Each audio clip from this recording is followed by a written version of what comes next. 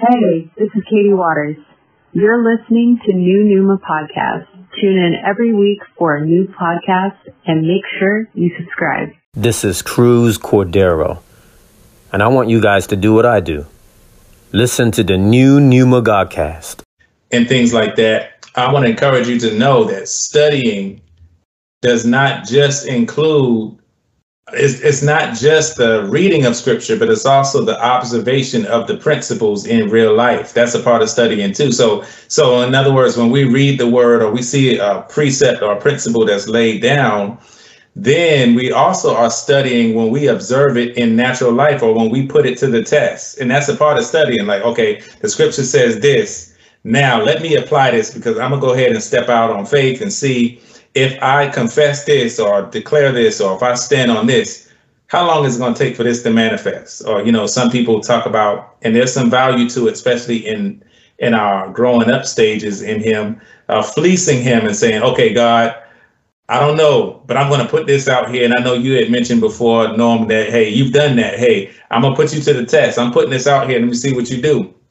And that's a part of studying too. It's observation of his word and principle in application. So I just want to encourage some people too, because you may not be real strong in words and dictionaries and that kind of stuff, but you can still take a principle of faith or even healing. Say, for example, real quick, just want to say, like, you got a sick child and they might be just sick with a cold or ear infection, whatever. There's nothing gonna hurt you to apply that and be like, you know, speak the word over them, lay hands on them, and see if it works and put him to the test. You know, it's not anything that's insulting to him. He actually desires that we would participate in it. So that's all a part of studying too.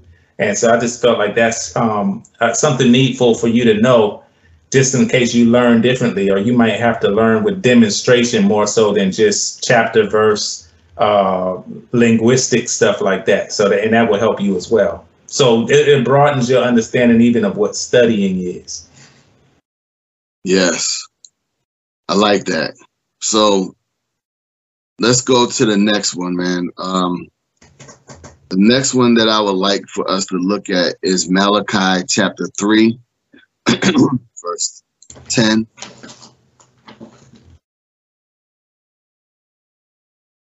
And actually, we could start a few verses before that, because again, when you study scripture, you want to get the pretext, the context, and the post-text. And that gives you the whole more of a complete understanding. It's also good sometimes. It is actually really good many times to go and look up cultural things through commentaries and stuff like that that are written about what was going on culturally at the time, to give you more insight into what's being said. So, so I'm basically saying, don't limit yourself to just reading the Bible, because there are things out there that are expounding on the Bible and showing you more of a background historically about what's happening. And it gives you more understanding of what you're reading and why it says certain things. So Malachi chapter 3, verse 6. For I am the Lord, I change not. Therefore, you sons of Jacob are not consumed.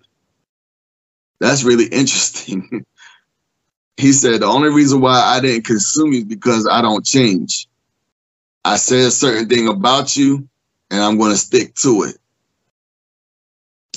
So, even from the days of your fathers, you are gone away from my ordinances and have not kept them. Return unto me, and I will return unto you, says the Lord of hosts. But you said, wherein shall we return? Will a man rob God? Yet you have robbed me. But you say, wherein have we robbed you? In tithes and offerings. You are cursed with a curse, for you have robbed me, even this whole nation. Bring you all the tithes into the storehouse, that there may be meat in mine house. And prove me now herewith, says the Lord of hosts, if I will not open you the windows of heaven and pour you out a blessing, that there shall not be room enough to receive it. And I will rebuke the devourer for your sakes, and he shall not destroy the fruits of your ground, neither shall your vine cast her fruit before the time in the field, says the Lord of hosts. And all nations shall call you blessed, for you shall be a delightsome land, says the Lord of hosts. Your words have been stout against me, says the Lord. Yet you say, what have we spoken so much against thee? You have said, it is vain to serve God, and what profit is it that we have kept his ordinance, and that we have walked mournfully before the Lord of hosts? And now we call the proud happy. Yea, they that work wickedness are set up. Yes, they that tempt God are even delivered. I'm going to stop there because I wasn't really trying to go that far down anyway. But I just want to say that the scripture that we're focusing on in this particular case is verse 10, where it says, bring ye all the tithes into the storehouse, that there may be meat in mine house. And prove me now herewith, says the Lord of hosts, if I will not open you the windows of heaven and pour you out a blessing, that there should not be room enough to receive it. So, what comes to your mind when you first read that, Terrence? Well, this is a scripture that was used often in church. I came up on it, coming up in a certain aspect of my life in Kojic, Pentecostalism, and also even Word of Faith. They would come and bring out Malachi 3:10. And this was something I came up on, and they would, use this as the foundation for why the believers should pay tithe, and how we're robbing God. We're God robbers if we don't. And this was the scripture that's used. So the first thing that comes to my mind is, this is very familiar. There's a lot now that I understand about this that causes me to see this in a whole different way. But initially, that's the first thing that comes to my mind. It's a scripture that's used out of context to, I want to say extort people, I would say, but to make people feel guilty about tithing instead of understanding what their responsibility is in the new covenant in terms of giving and offerings and that kind of thing. Yeah, so I wanna look up something. I mean, I looked up a couple verses, but there's a specific verse in Hebrews that I want to bring out real quick while we're on this about tithes. So Hebrews chapter 7, verse 5, it says, well, let me start a little bit before that. Hebrews 7:1, for this Melchizedek, king of Salem, priest of the Most High God, who met Abraham, returning from the slaughter of the kings, and blessed them, to whom also Abraham gave a 10th part of all, first being by interpretation king of righteousness, and after that also king of Salem, which is king of peace, without father, without mother, without descent, having neither beginning of days nor end of life, but made like unto the Son of God, abides a priest continually. Now consider how great this man was, unto whom even the patriarch Abraham gave the 10th of the spoils. And verily, they that are of the sons of Levi, who receive the office of the priesthood, have a commandment to take tithes of the people according to the law, that is, of their brothers, though they come out of the loins of Abraham. But he whose descent is not counted from them received tithes of Abraham, and blessed him that had the promises. And without all contradiction, the less is blessed of the better.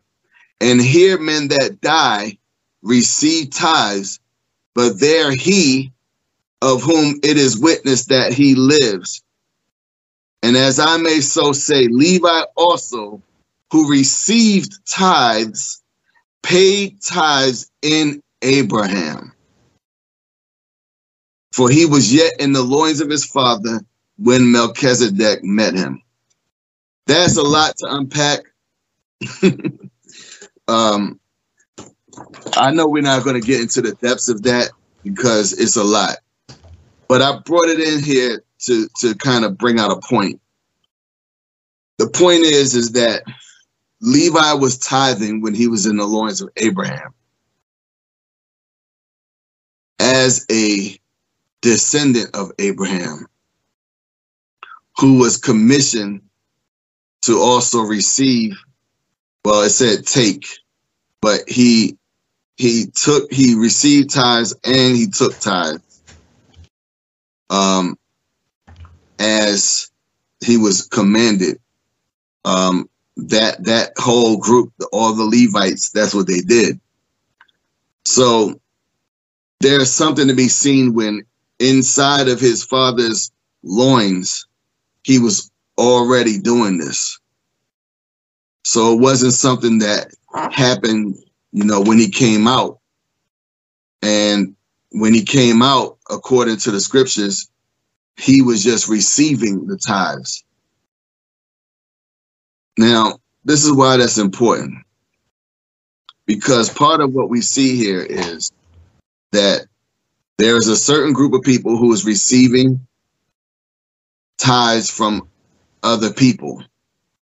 And then it's showing us that Abraham, the one and only time that we see Abraham giving a tithe was at this time.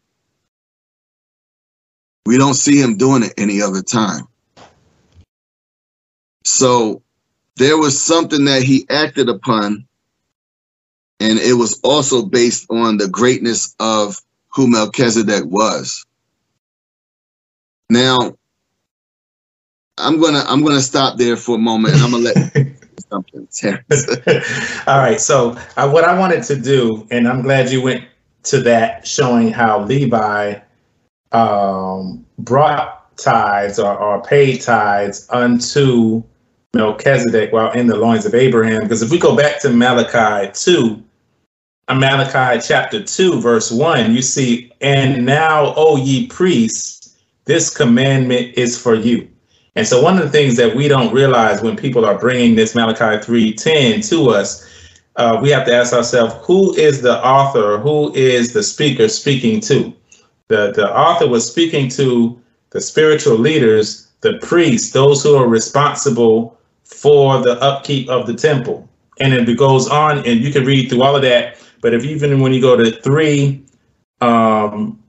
verse 3, and it says, and he shall sit as a refiner and purifier of silver, and he shall purify the sons of Levi and purge them as gold and silver, and they may offer that they may offer unto the Lord an offering in righteousness. And so one of the things we have to understand that this whole passage, this is a rebuke to the spiritual leadership, and that he's basically trying to purify the wickedness of the Levitical priesthood. So when he says, bring all the tithes into the storehouse, he's talking to the Levites, and he's telling them, because what they were doing was they were keeping some of the tithes that was brought in by the nation of Israel, and they were not bringing it to its proper place. And so the nation was not being taken care of because they were corrupt. So he was telling the Levites that they were robbers because they didn't take the tithes that they received and put it in its proper place, which makes me speak to one other thing I want to bring out.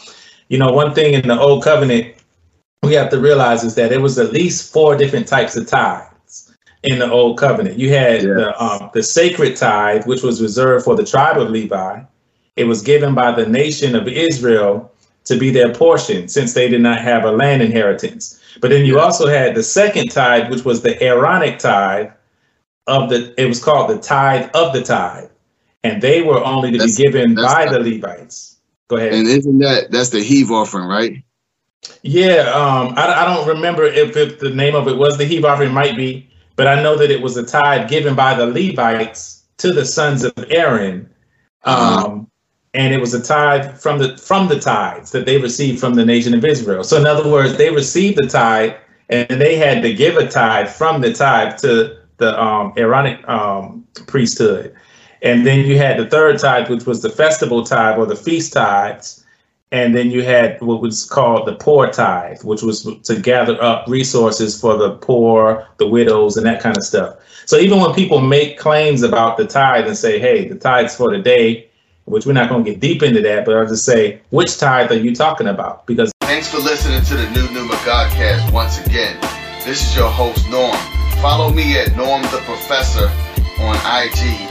I'm in agreement for power and breakthrough in your life. Keep tuning in every week for that real talk, new life.